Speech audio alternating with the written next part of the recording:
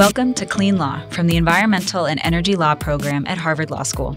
I'm Hannah Perls, a senior staff attorney at EELP, and today I am thrilled to be speaking with two incredible guests. Dr. Carolyn Kousky is the Associate Vice President for Economics and Policy at the Environmental Defense Fund and former director of the University of Pennsylvania's Wharton Risk Center, and Sean Hecht, who is the Managing Attorney of Earthjustice's California Regional Office and former co-executive director of the Emmett Institute on Climate Change and the Environment at UCLA School of Law. In this episode, I speak with Carolyn and Sean about the past, present, and future of disaster insurance, including the role that governments can play in helping design insurance markets that not only redistribute climate-related risk, but can help mitigate that risk in an effective and equitable way. I should also note that both Carolyn and Sean are just speaking for themselves and not on behalf of their current or former organizations. Carolyn and Sean, thank you so much for being on Clean Law. Thanks for having me. Yes, thank you. Well, before we dive in, I want to make sure our listeners have a sense of who you are and the incredible work that you've done. Carolyn, if we can start with you, for the past 15 years, you have spearheaded groundbreaking economics and policy research investigating this intersection of disaster insurance and community resilience, and I think most exciting, proposing more inclusive insurance models. So can you talk a bit about your professional journey and what personally drew you to focus on disaster insurance? Sure. I never intended to start thinking about disaster insurance, and then it just stuck. It started when I was a PhD student, and I was just getting started on my dissertation when Hurricane Katrina hit. And I got drawn into some research that was looking at the role wetlands could play in reducing storm surge. I had originally intended to focus my work on thinking about this concept of ecosystem services or the benefits that people get from nature. And so that's one of them, storm mitigation. But I got really deeply interested quite quickly as that response was unfolding in our federal disaster programs, in recovery and preparedness, and how we could do it better, given all the real challenges and heartbreaking stories we saw come out of Hurricane Katrina. So that ended up leading into some work on the flood insurance program. And it seems once I started thinking about it, I couldn't stop because here I am years later. But you can also see over that time frame how quickly climate extremes and their economic impacts have really come to be integrated into our public discourse. Because 15 years ago, when I was first starting to think about this, the topic felt pretty niche. But now insurance challenges are a daily topic of conversation in many parts of the country. I'm thinking about places like Louisiana and Florida and Texas and California that are really struggling right now and how to make those markets work well for people in a time of climate stress. Over the years, I've looked at many aspects of risk transfer markets, things like why this is hard for the private sector, how we can design our public sector programs better, the role insurance plays in recovery, and more recently, how to improve our insurance system to, as you alluded to, improve equity in recovery, to better support risk reduction and adaptation, and very recently, the role of insurance in supporting the energy transition. So that's my trajectory. Most recently, I summarized a lot of this in my book, Understanding Disaster Insurance, that came out last fall. Great. And I will gladly pitch that book. It is fantastic. It is, I think, a personally fascinating read. Thank you. So we can throw a link to the book in the show notes for our listeners. But of course, Sean, I want to pivot to you. You are an attorney and a legal scholar, and your work has focused on both legal and policy tools to help build community resilience. And that includes, of course, the role of the insurance sector. But that said, you've also worked on a really broad range of legal matters, having previously served in the California Department of Justice before, of course, joining the Emmett Institute. So I'm curious how you decided to ultimately pursue a career in environmental law and, of course, this particular focus on disaster insurance. Yes, thank you for the question. So I am, as you suggest, really a generalist within environmental law. I've had a career where I've worked on a lot of different types of issues, from working on the Clean Air Act to the Endangered Species Act and species preservation, to environmental justice in communities, and also for the last 15 years or so, a focus on various aspects of community resilience. And it's an area that I found after organizing a conference, actually, at UCLA, maybe more than 15 years ago, on climate adaptation. At that time, there were very few people in the legal community and certainly in the legal scholar community who were really focused on adaptation and resilience building.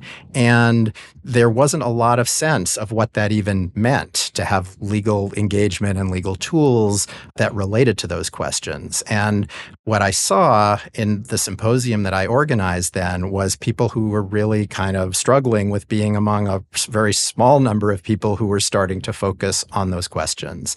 And at that symposium, there was a speaker named Evan Mills, who was one of the few people working at the intersection of climate change and insurance.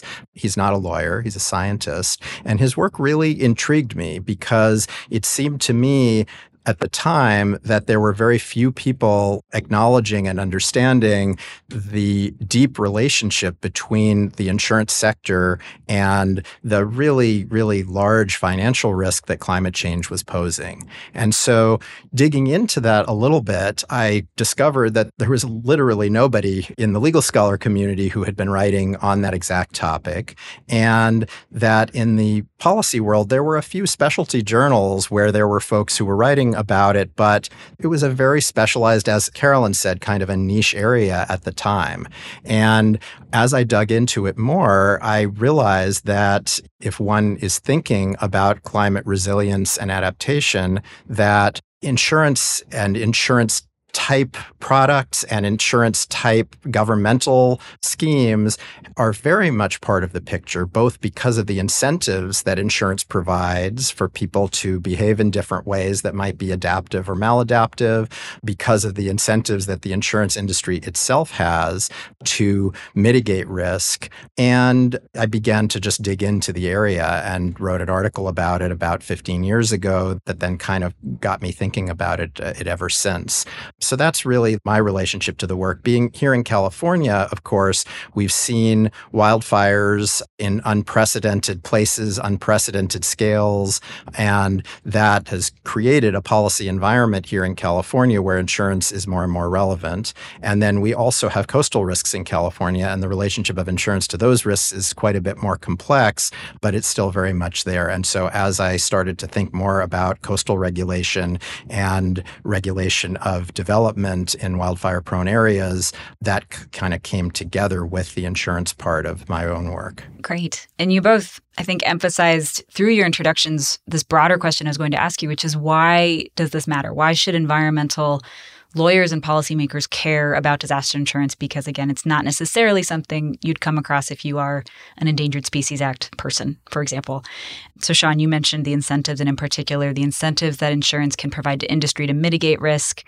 You both also alluded to both the escalating and intersecting risks that we're seeing from disasters. So, Sean, earthquakes, flooding, wildfires, all in California, all happening at an increasing scale and frequency.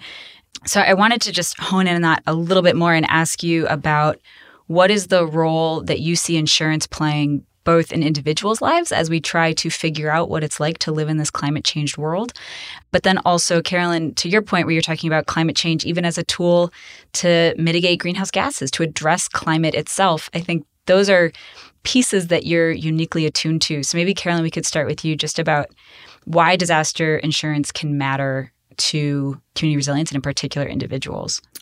Yeah, sure. So I think this begins with a recognition and understanding that all of these climate perils impose enormous and wide-ranging costs on households. So, you see in the news the enormous property damage to homes, possessions, vehicles.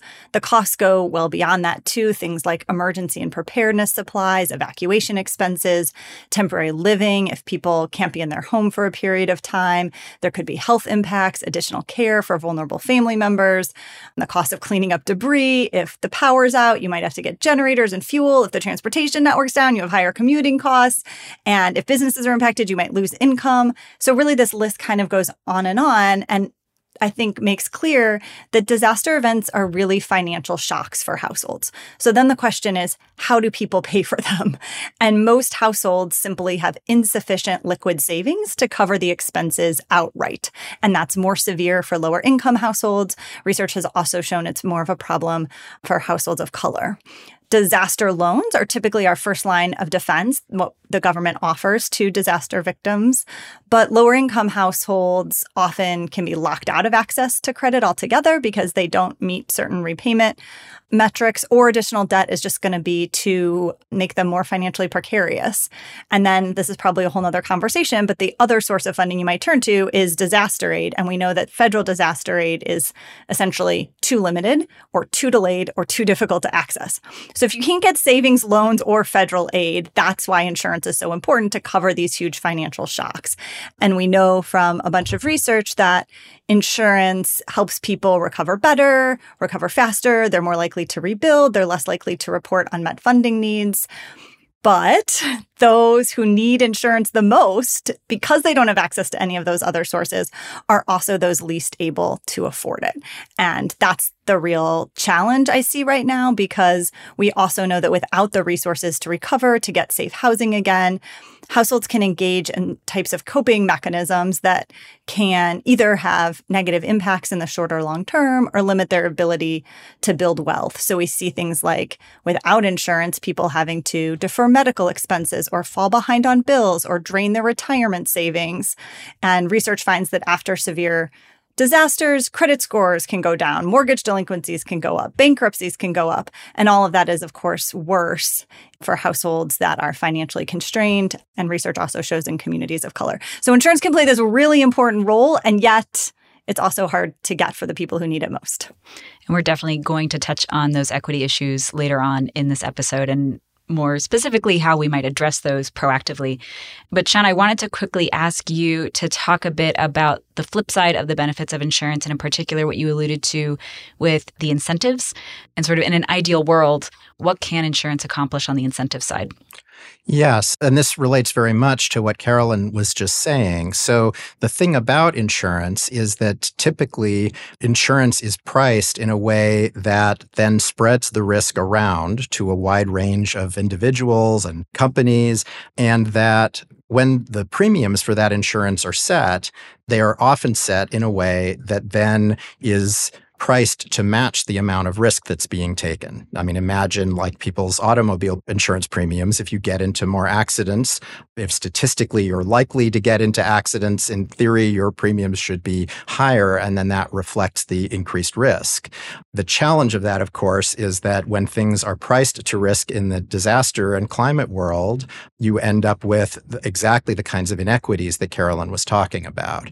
But when insurance is priced to reflect the risk, that also provides a set of incentives to adapt to climate change. The pricing of insurance, reflecting, this home is likely to be washed out in a flood or very particularly vulnerable to wildfire, that ought to give incentives to build differently and to live differently in ways that would be more resilient to climate change, where in theory we might not be building new housing in areas that are particularly prone to disasters, or we would be taking steps to harden those homes to make them more fire resistant in ways that are better for the residents there.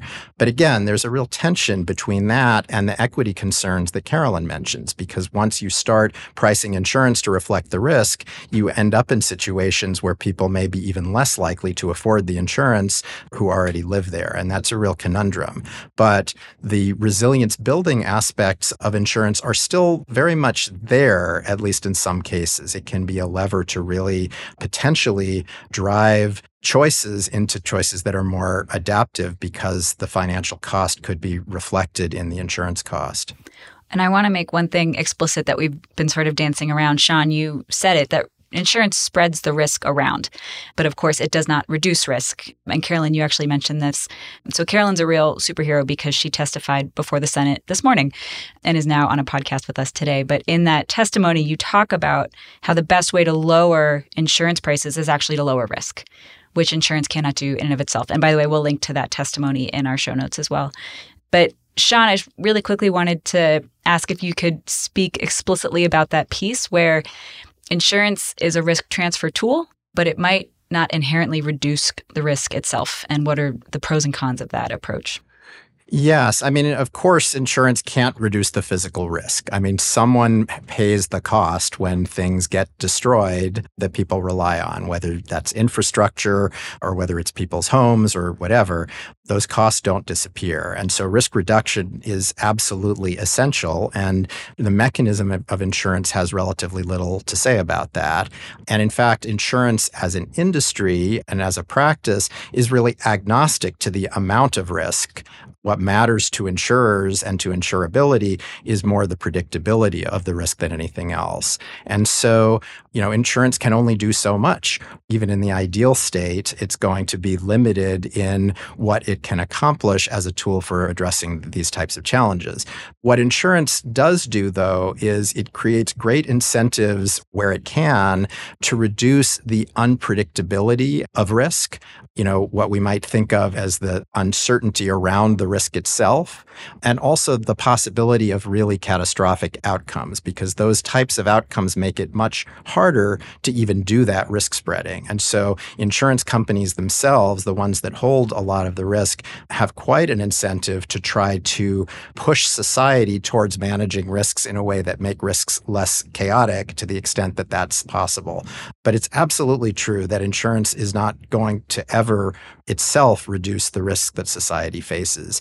At most, it's going to spread that risk around. It might provide incentives to reduce uncertainty around risk, and it might, in some cases, create incentives to do risk mitigation because insurers don't want to be paying out claims if they can avoid it. And avoiding risk is a way that insurers can avoid having to pay claims ultimately. So there's some alignment there, but not as much alignment as you might hope between insurance and actual risk reduction.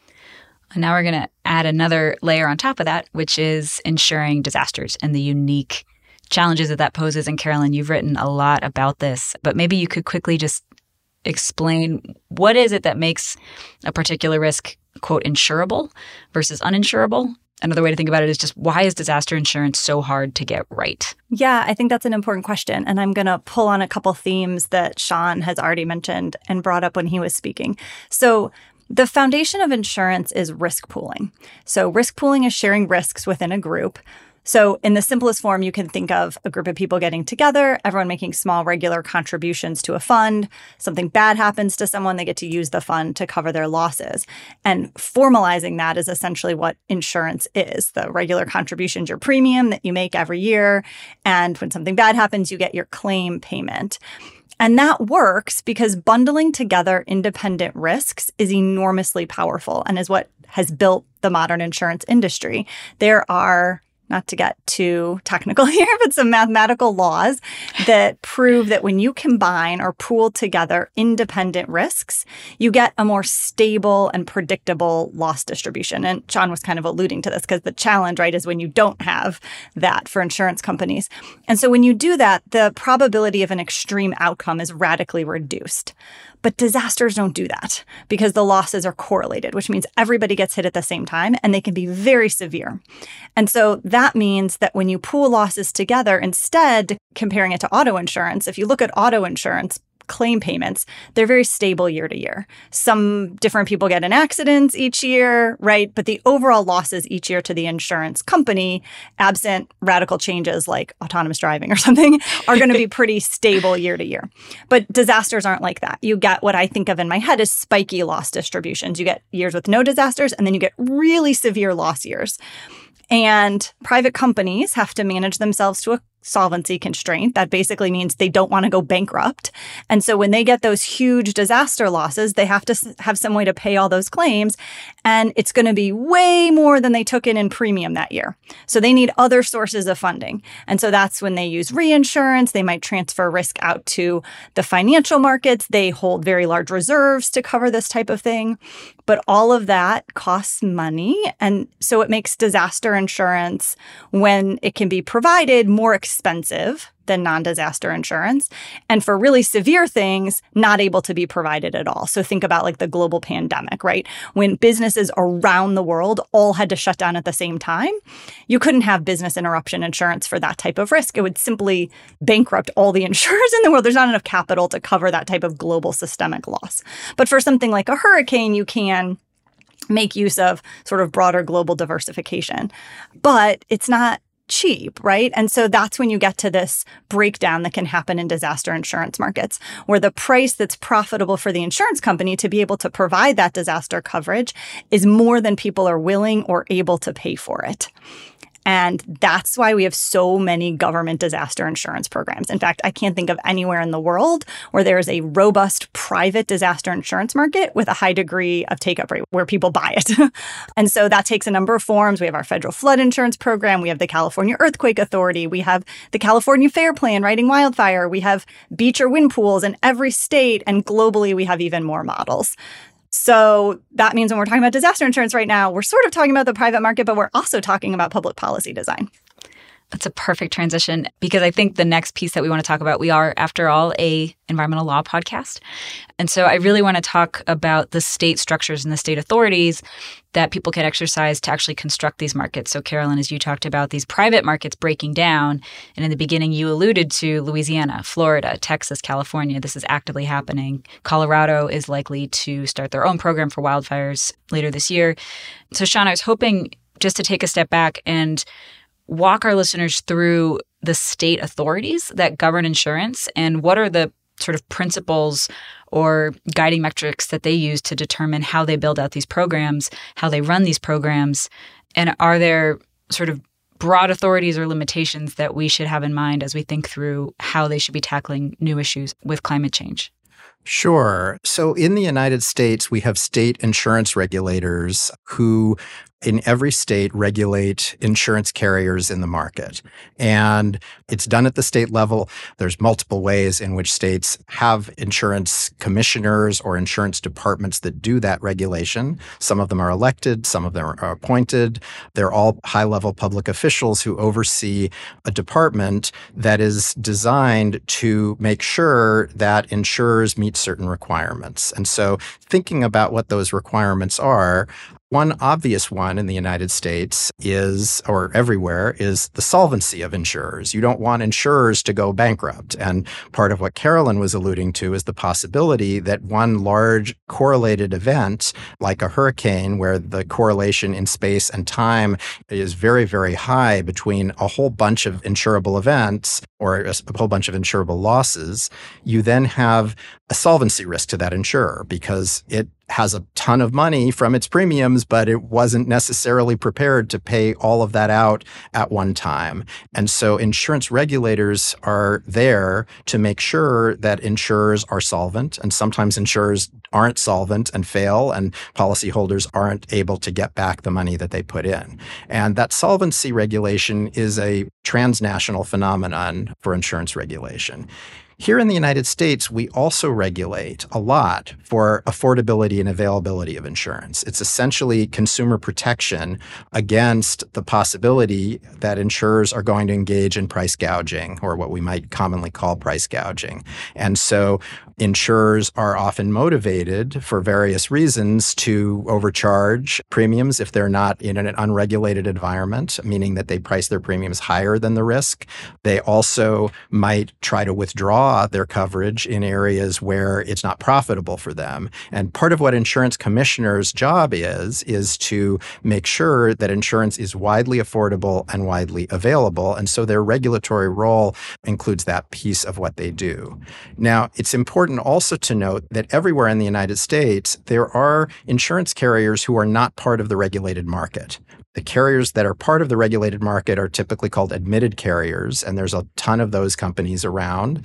But if one can't find insurance in the admitted market, or if one has a type of risk that is very complex to insure, there are always other companies, typically called surplus insurers, that will be able to come in and provide insurance with a lot of disclaimers. This company is not regulated, like the other companies are by the California Department of Insurance.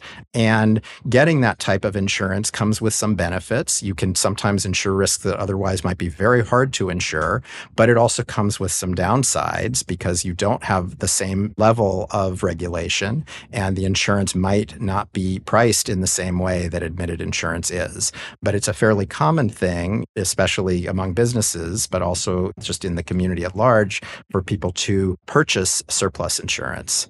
Then the The other piece of this that's important to note is that insurers themselves will offload their risk to reinsurers. This insurer that insures my house or my car typically is not going to hold all that risk themselves, but they will buy an insurance policy essentially from a very large company that's called a reinsurer. And sometimes those reinsurers are also surplus insurers, but it's the reinsurers that really hold the massive amount of the risk rather than the first line insurers. And that's a very important dynamic because those reinsurers aren't subject to the same regulation. They have a different set of incentives.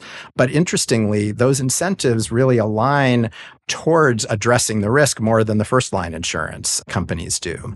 If I have a homeowner's insurance policy with a 1-year term, and then that insurer contracts with a reinsurer to insure that risk, who's going to care about the risk that my house is going to be devastated in a wildfire? It's really the reinsurer that cares about that risk in the aggregate. And so that's a really important dynamic as well.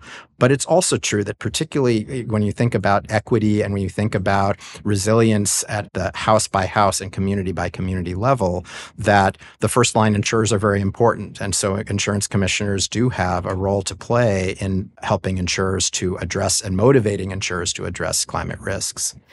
That's really helpful. And obviously a very complex ecosystem of actors, both private and public. There was one other piece I wanted to flag, Sean, in what you were saying. So we obviously have this state structure that can impose regulations on certain carriers. And then the one piece I wanted to mention, and Carolyn, I think you flagged this in your book, in the U.S. we have a different system where the local government is actually often the one that's most responsible for land use regulations. So when we think about insurance as a means to transfer risk, some would argue the best way to mitigate that risk is through local land use regulations. But of course, that's up to each local government. And there is this tension between regulations that might mitigate risk, might prohibit development in risky areas, but also local government's dependence on the tax base. So Carolyn, maybe I could push this over to you to just talk a bit about that tension and maybe some of the other limitations inside insurance policies, sort of the inherent qualities of insurance policies that make it difficult to adapt to climate change or communicate climate risk using these traditional tools. Yeah, it's a good question. And some of the best ways we have to lower the risk of these disasters are things like land use and building codes. And like you said, those are often local decisions. There's not a federal lever into those, although we try with things like the flood insurance program and some minimum land use requirements. But there is a bit of a disconnect, and maybe you might want to say a sort of perverse incentive that local governments permit development, make land use decisions, and they get all the tax revenue. But if a disaster comes, they don't bear any of those costs. Those costs are paid by the property owners or paid by the federal government. We pay a lot in disaster relief and recovery. And so there is that tension that the people making the decisions aren't the ones bearing the costs, right? And economists would tell you right away, you're not going to get the best decisions when you have that kind of disconnect happening. That's not the only place, as you alluded to, where there's maybe misaligned incentives around this topic. To come back home to insurance policies themselves, we have this fundamental challenge that you pay into your insurance company hoping you're going to get a claims payout when a disaster comes. And yet at that moment, to make the claims payout, every dollar they pay you is a dollar less profit for the company. So there's also this inherent tension in the structure of insurance companies about the payout around claims. And if you look at things like complaints that people lodge with their Department of Insurance, they're almost all about the claims process, not getting what they think is a fair payout, it taking too long. And many people have called attention to this tension. And there's interestingly a fairly new insurance company now that's tried to build its entire model on undoing that tension. It's called Lemonade. And they're sort of structured around a new model where you pay in and you're put in a group with other policyholders who want to support the same charity you want to support. They take off a set amount for running the company, and anything they don't pay in claims or reinsurance, they donate to the charity. So that when they're trying to decide whether to give you $1 in claims or not, it's not changing their underlying profit or how much they're taking home at the end of the year. So they're trying to undo that perverse incentive there, but they don't insure disasters. They haven't solved this challenge, right, of the very severe catastrophic risk. So there's a lot of interesting innovations, I think, to help undo some of these, but we haven't gotten the entire ecosystem operating smoothly yet. So one way of addressing the challenges that Carolyn is talking about is a concept called parametric insurance. And the idea behind parametric insurance is that when some condition is met in the world, say, a certain temperature is reached in a particular place, or there's a fire within a certain geographic area, that everyone who meets that parameter gets a payout from it, without any fighting over whether they have actually experienced damages. And that does a lot to streamline the claims process, because the idea there is that there's an objective measure by which there is a determination whether somebody is entitled to a payment. Now, the obvious challenge of that is the reality that there will be some people who get paid who have no losses, and there will be some people, perhaps, who have losses who don't get paid. That's typically called basis risk in the insurance industry. And it makes parametric insurance not a perfect solution. But what parametric insurance can do in certain situations is to cut away some of the challenges of fighting over claims and create a much more streamlined process. But again, there will still be individuals who either potentially get a windfall or who don't get compensated for risks that have materialized for them. The one other thing I should probably note is that because of some of the insurability challenges that Carolyn has mentioned, we have areas which have been deemed completely uninsurable by insurance companies, in some cases for many decades. And so flood risk in the United States is only very rarely underwritten by admitted carriers. It's not included in the typical homeowners or renters insurance plan at all. And I think this is a little known fact. You hear a lot about the ways in which coastal flooding might impact insurance premiums. I see a lot of this kind of written in popular news and other items, and private insurance does not pay for insuring against floods. And in fact, in hurricane-prone areas, this creates an interesting dynamic where the claims made to insurers always cite that there's wind damage because that is insurable and insured. But if an insurer can show that it's flood damage, then they don't have to pay the claim because flood is excluded. And so the federal government has stepped in with its own national flood insurance program, which Carolyn has studied in quite a bit of detail, that has stepped in to provide some measure of insurance in that market from the federal government. But that program itself is a very complicated program and has been very, very widely criticized. I should say, as I mentioned before, there are surplus carriers, and you can go to a surplus carrier to get flood insurance underwritten. And there are wealthy homeowners who do exactly that and don't participate in the national program. But it's just worth noting that there are whole classes of risks that we don't insure. That was also true of earthquake insurance in California, which is why the California Earthquake Authority was created. Maybe I can piggyback off that, because I think as we're looking ahead and thinking about what happens to households, and in particular low-income households, households of color that Carolyn mentioned are in general more prone to disaster risks, in general are least able to adapt to those risks or have assets that allow them to bounce back as quickly. And yet we have these disasters that occur with increasing frequency, and the tendency, it seems, is for private insurers to narrow the scope of the policies they offer or withdraw completely from markets as solvency becomes unachievable in these spaces. And it seems the default is for states to step in, but we're now seeing crises happen in Florida, in Texas, in Louisiana. And so for me, and I don't know the answer, which is why I asked you two to come on the podcast and tell us the answer. What happens now? Do we anticipate that states are going to continue to step in? How can those programs be designed so that the risks don't fall back to taxpayers? Is that married with mitigation actions? Is there sort of an ecosystem of solutions we should be thinking about? How do you see the future of disaster insurance at this stage? I'll throw out a few thoughts. As you both mentioned now, as climate risks are starting to increase, so these extreme weather-related events are changing in frequency or severity, that's stressing certain insurance markets. And we are seeing bankruptcies in places like southern Louisiana and Florida and Texas. When that happens, what you see is exactly what you both mentioned, a shift from risk from the private sector to the public sector. So we see in California, this is a great example. After the wildfires in 2017 and 2018, there was some pullback from the private sector in high wildfire risk areas. And so then you see an increase in people having to go to the state fair plan to get wildfire coverage.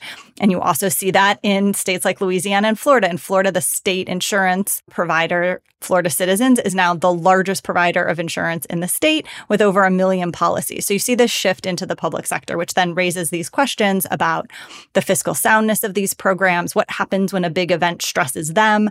How do we fund them? A lot of them are currently funded through ex post funding models. So insurance is typically funded ex ante. You pay your premium ahead of time, right? So insurers have the resources to pay your claim.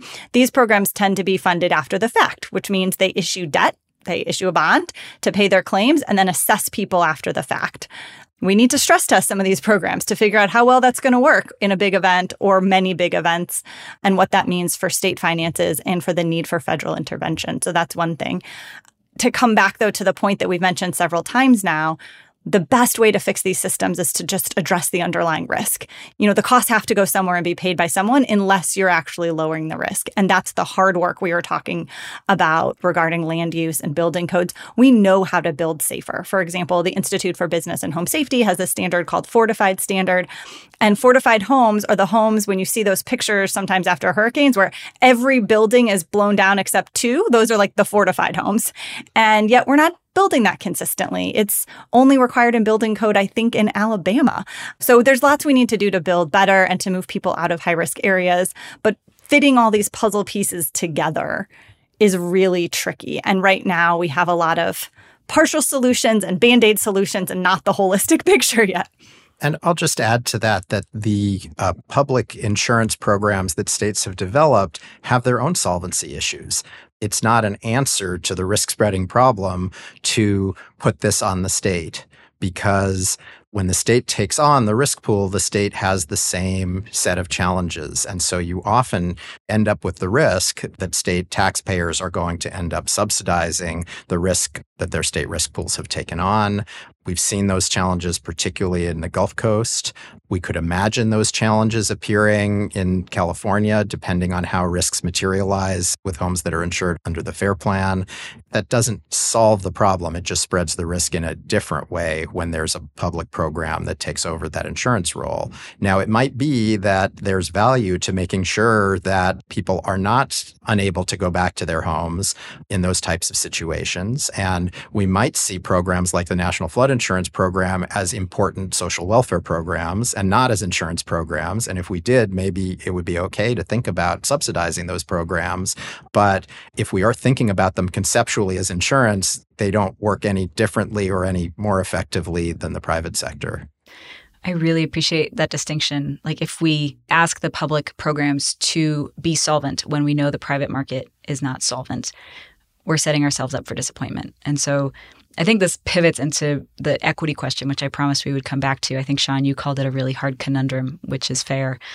And you'd mentioned subsidies. And we know that while many people are unable to afford insurance, the counter argument to that is that it increases something called moral hazard. And so I really want to dig into this question of moral hazard and balance that against this question of subsidies. And how do we make insurance accessible and affordable such that low-income households are able to access it and therefore recover after a disaster more readily? So maybe to start, and this is to either of you, could you just quickly explain what moral hazard means and how do we balance that idea against this notion that insurance should really be accessible and affordable to everybody?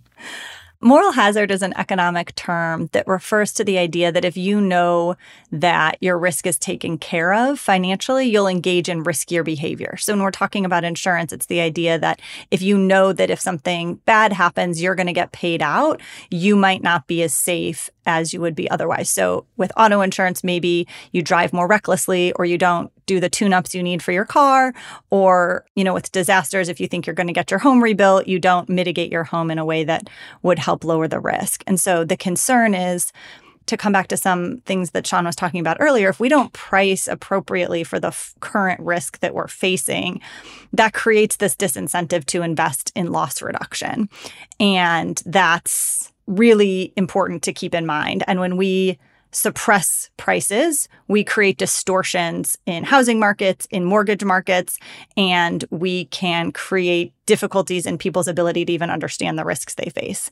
That said, and this is the tension we've been talking about this whole episode, is that makes this really important financial protection of insurance sometimes just unavailable to lower income households that can't afford it.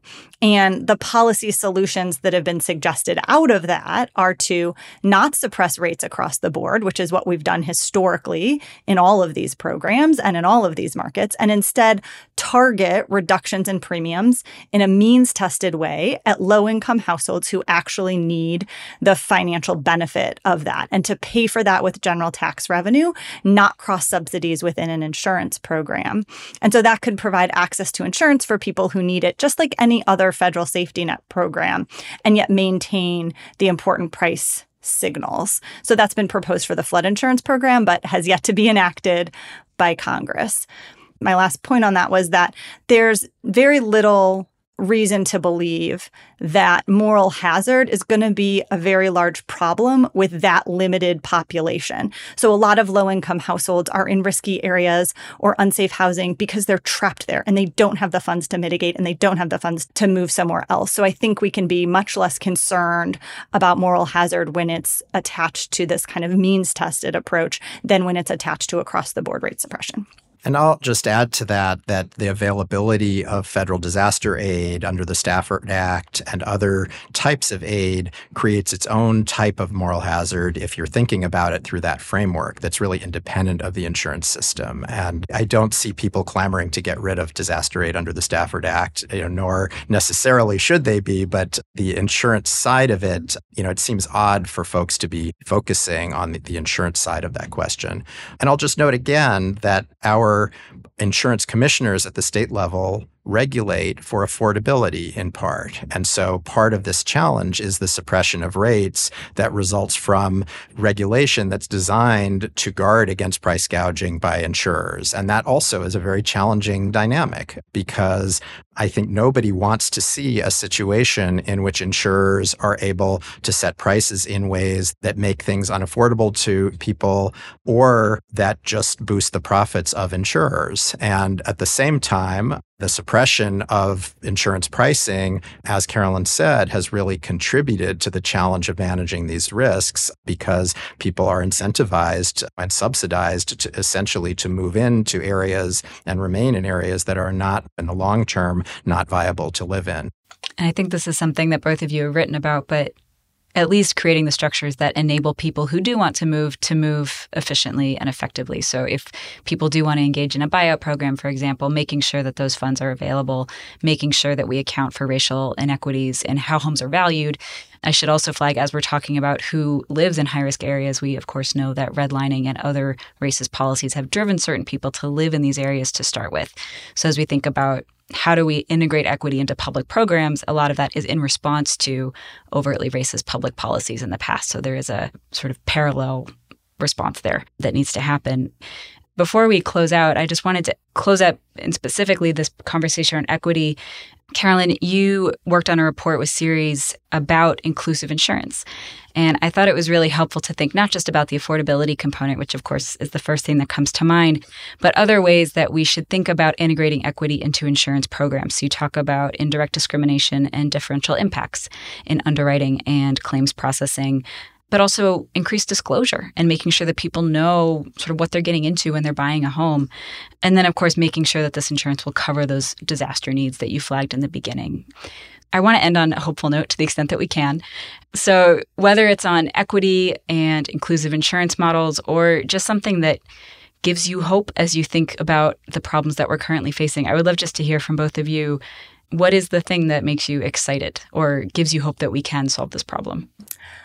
I guess the thing that gives me hope is how many smart and enthusiastic minds are thinking about this right now.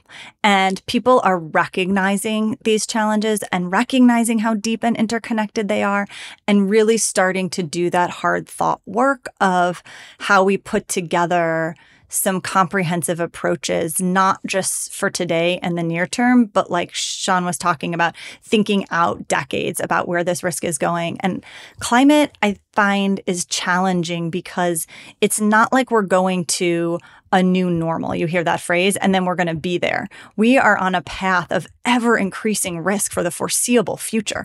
I mean, we have sea level rise and temperature change locked in for our lifetimes and our kids' lifetimes, right? And so we can't just build to some new standard and solve it. We have to be thinking about how we live in this new world of escalating risks. And I think there's a lot of interesting emerging solutions that are exciting. I don't think any of them are silver bullets, but I don't think this is a problem that can have silver bullets. I think this is a problem where there's lots of small positive changes and ideas that are going to mesh together into some better climate risk management approach. Yeah, I'll echo that. Here in California, I see very, very dedicated, smart folks at our California Coastal Commission, at CAL FIRE, at the California Department of Insurance, who are really tackling these issues and really thinking hard and engaging with local governments and local government officials who are starting to understand better what these risks really are. If I look at what the policy landscape looked like 15 years ago, I see just an incredible change, incredible recognition over that time of what the risks are and why we need to address them and why we need to address them on both short and medium and long-term timescales, and the role of both the public and private sectors in doing that. And we see it also, in the insurance sector itself, where there were just a few large reinsurers that were talking about climate change 15 years ago, and that's just not true anymore. And again, we've been talking a lot about resilience, but I also see on the energy transition side of it, which we really haven't talked about, some real reason for optimism, seeing insurance and the insurance sector really understanding what some of the existential risks are of continuing fossil fuel use for decades and decades to come, and making insurance decisions, really business decisions, that reflect the reality of that risk. And so all of that makes me optimistic that we're going to start to see change and that we are seeing change for the better. And then lastly, here in California, we've seen a really dramatic change in the environment at the insurance regulator level, where there's a real focus over the last few years on climate in terms of requiring disclosures from insurers of the risks that they insure, the risks that they invest in, and also, as of the last couple of years, a real focus on trying to solve the issue of how does insurance stay affordable and available, and yet at the same time start to address climate risk and give people incentives to really engage in mitigation. It's a challenging thing to do that, but at least I've seen some really positive steps in that direction. That's great. And we can link to the California Insurance Commission's latest sustainable insurance roadmap that lays out those different goals, including mitigating climate risk and reducing greenhouse gas emissions, which struck me as a really extraordinary thing for an insurance plan to do, but was very exciting to see. So we'll throw that in the show notes as well. But I really just want to thank you both, not just for being on Clean Law, but for the work you do, and really appreciate you taking the time. So thank you so much. Thank you. It's a pleasure to talk with you. Thanks for the invitation to be here.